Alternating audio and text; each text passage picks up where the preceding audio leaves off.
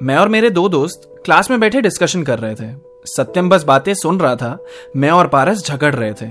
हमारे झगड़े का टॉपिक थी प्रियंका, 11th ए की, मतलब हमारे सेक्शन की अप्सरा। पारस और मुझे, हम दोनों को ही वो हद से ज्यादा पसंद थी। पारस तो अभी आया था लाइन में, पर मेरी तो बहुत पहले से ही वो क्रश थी। वो मुझसे कह रहा था कि प्रियंका पे मैं ट्राई मारना बंद कर दूं। मैंने भी उससे यही कहा कि सेम चीज मेरे लिए कर दे तू। फिर वो अलग अलग मुझे लॉजिक समझाने लगा कि प्रियंका मुझसे कैसे नहीं पढ़ सकती, वो बात बताने लगा। पारस और प्रियंका दोनों का नाम पी से शुरू होता है, तो भगवान ने पारस को ही बनाया है प्रियंका के लिए, ऐसा उसका मानना था। लेकिन वो मुझे देख के हंसती थी, पारस को नहीं।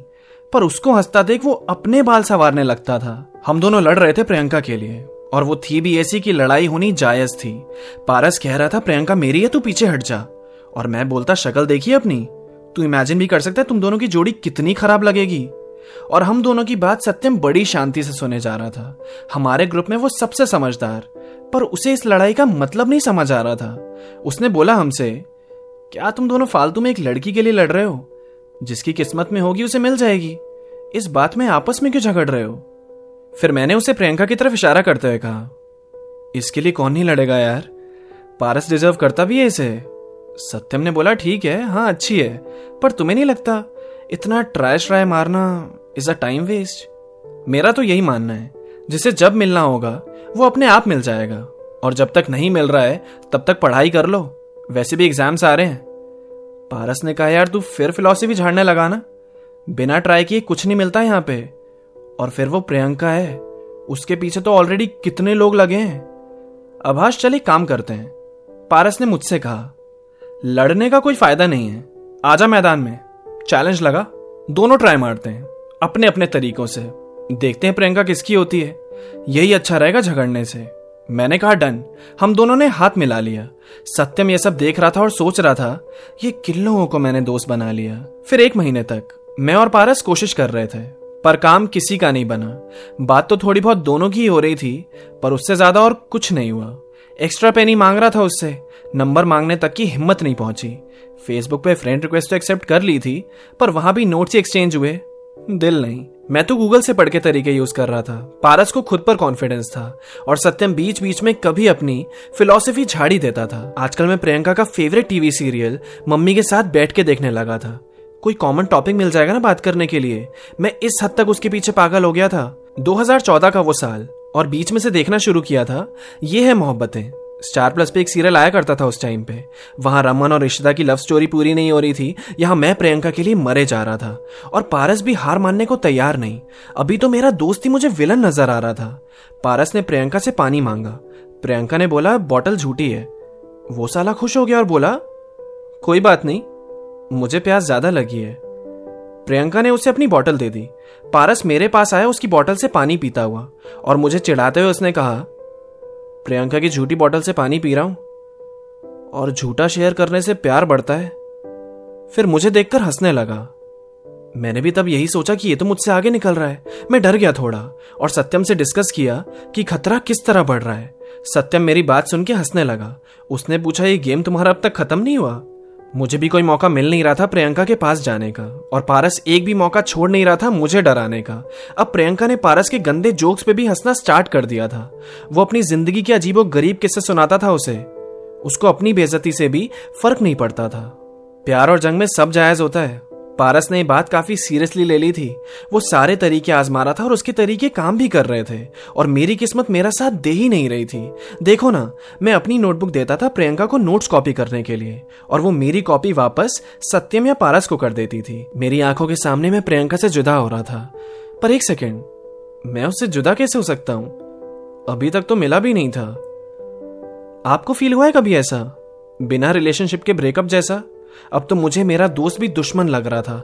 वो हार जीत के चक्कर में मेरा प्यार छीन रहा था। अब 15 अगस्त आने वाला था, हमारा इंडिपेंडेंस डे, तो उसमें एक डांस ग्रुप बन रहा था। सब लोग अपना नाम लिखवा रहे थे। अब डांस से मेरा और पारस का कोई लेना देना नहीं, पर हमने फिर भी अपना नाम लिखवा दिया, क्योंकि प्रियंका पार्टिसिपेट करने वाली थी, और उसके पास रहने का हमें कोई भी मौका छोड़ना नहीं था। और सत्यम को तो नाम देने की जरूरत भी नहीं पड़ी। वो तो डांसर के नाम से स्कूल में पहले से ही मशहूर था, तो कोई भी परफॉर्म करे ना करे उसकी परफॉर्मेंस पक्की रहती थी। तो इस बार के इंडिपेंडेंस डे के लिए हम तीनों दोस्तों ने डांस ग्रुप में एंटर किया। वो अलग बात थी कि मैं और पारस डांस का डी भी नहीं जानते थे। हम दोनों तो केवल प्रियंका के लिए आए थे। रिहर्सल जब स्टार्ट हुई तो एक स्टेप भी हमसे हुआ नहीं। हम अपनी बेइज्जती करा रहे थे या प्रियंका को पटा रहे थे, पता नहीं। बस मौका चाहिए था कि पास रह सकें, उससे बात कर सके ज्यादा से ज्यादा। और हमारा डांस इतना बेकार कि सत्यम हमारा दोस्त होकर भी अपनी हंसी रोक नहीं पा रहा था। अब हम जैसे लोग स्टेज पे तो कुछ कर पाते नहीं, और यही बात हमारी डांस टीचर को भी समझ आ गई। उन्होंने हमें ग्रुप से बाहर कर दिया। और सच बताऊं तो पारस और मुझे ज्यादा दुख भी नहीं हुआ। वैसे भी हमारी वजह से पूरे ग्रुप की परफॉर्मेंस खराब होती। अब मेरी और पारस दोनों की नजर सत्यम पर थी। एक उम्मीद से देख रहे थे हम उसे कि ये हेल्प करेगा हमारी प्रियंका को पाने में। ऊपर से सत्यम का पेयर भी प्रियंका के साथ बन गया, और ये चीज देखकर मैं बहुत ज्यादा खुश हो गया, क्योंकि सत्यम ज्यादा अच्छा दोस्त मेरा है। और पारस की आंखों में अब इस वजह से डर दिखाई दे रहा है। मैं खुद को अब लीड में महसूस कर रहा था। अब प्रियंका से ज्यादा मैं सत्यम से सेटिंग कर रहा था। उसे समझा दिया था कि बस मेरी बात करनी है तुझे प्रियंका के सामने, मेरी तारीफ करियो, उससे मेरी बात करियो। अब मेरी लव लाइफ है सिर्फ तेरे हाथ में। अब मैं थोड़ा कंफर्टेबल सा हो गया था। पर पारस भी कुछ कम नहीं था। वो सत्यम को दोस्ती की कसम और सारी कुर्बानियां याद दिलाने लगा। कुछ टाइम के बाद तो अब सत्यम को भी गुस्सा आने लगा। मैं खुली आंख में भी प्रियंका के सपने देखता था। अब मेरी बात ढंग से शुरू हो जाएगी उससे, ऐसा लग रहा था। पारस अब मुझसे थोड़ा चिढ़ने भी लगा। यह अट्रैक्शन दोस्ती पे थोड़ा हावी हो गया। हम बंक मार के चुपके डांस प्रैक्टिस देखने जाते थे, और हम दोनों ही अपनी तरफ से सत्यम को थोड़ी रिश्वत देकर आते थे। 13 अगस्त आई। 15 अगस्त की सेलिब्रेशन स्कूल में इसी दिन होनी थी। डांस परफॉर्मेंस भी हो गई।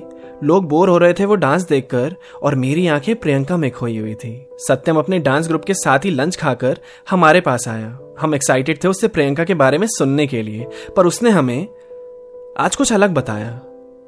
उसने बोला, हाय लॉन्डो, प्रियंका ने मुझे भी कॉफी के लिए पूछा है। पारस और मैंने एक दूसरे की तरफ देखा, फिर सत्यम से पूछा, किसके लिए पूछा है? कॉफी डेट के लिए, और मैंने हाँ भी कर दिया है। मेरी आंखें बड़ी हो गई। मैंने सत्यम से बोला, मेरी सेटिंग की जगह तूने अपनी सेटिंग कर ली।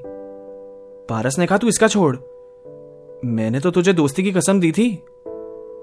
उस पे सत्यम ने जवाब दिया, देखो मैंने कुछ नहीं किया, वो खुद आई मेरे पास, और मुझे लग रहा है मैं उसको पहले से ही पसंद था, फ्रॉम द वेरी स्टार्ट। और मैंने तुम लोगों से पहले ही कहा था, जिसको मिलना होता है वो कैसे भी करके मिल ही जाता है। शायद प्रियंका मेरी किस्मत में होगी। तुम दोनों ने कितना ट्राई मारा, पर डेस्टिनी के आगे कोई कहां टिक पाता है। पारस ने कहा, तू गुस्सा मत दिला, डेस्टिनी वेस्टिनी कुछ नहीं होती है, चुपचाप से कॉफी के लिए मना करके आ। सत्यम ने कहा, सॉरी लूजर्स, पर अब मैं भी इस गेम का हिस्सा बनना चाहता हूं। डांस रिहर्सल के बाद प्रियंका मुझे भी अच्छी लगने लगी है। अब ये रिवॉर्ड मैं भी जीतना चाहता हूं। मैंने बोला सत्यम से, तूने मुझे धोखा दिया? उसने कहा, नहीं यार, बस थोड़ा पिघल गया। फिर सत्यम चला गया प्रियंका के पास, हम पे हंसता हुआ। पारस और मैं हारा हुआ महसूस कर रहे थे। यार बहुत बुरा हुआ, पर सही कहा सत्यम ने, शायद उसी की किस्मत में होगी वो। तभी तो इतनी कोशिश के बाद भी थोड़ी सी भी नहीं मिली वो। फिर सत्यम प्रियंका के साथ कॉफी पे चला गया, और पारस और मैं छुट्टी के बाद घर। हम दोनों को ही सत्यम पे गुस्सा आ रहा था, पर क्या कर सकते थे। यह हमारी किस्मत थी, वो उसकी किस्मत। You can also subscribe to my YouTube channel, Rhyme Attacks, and don't forget to follow me on Instagram @Abhash19.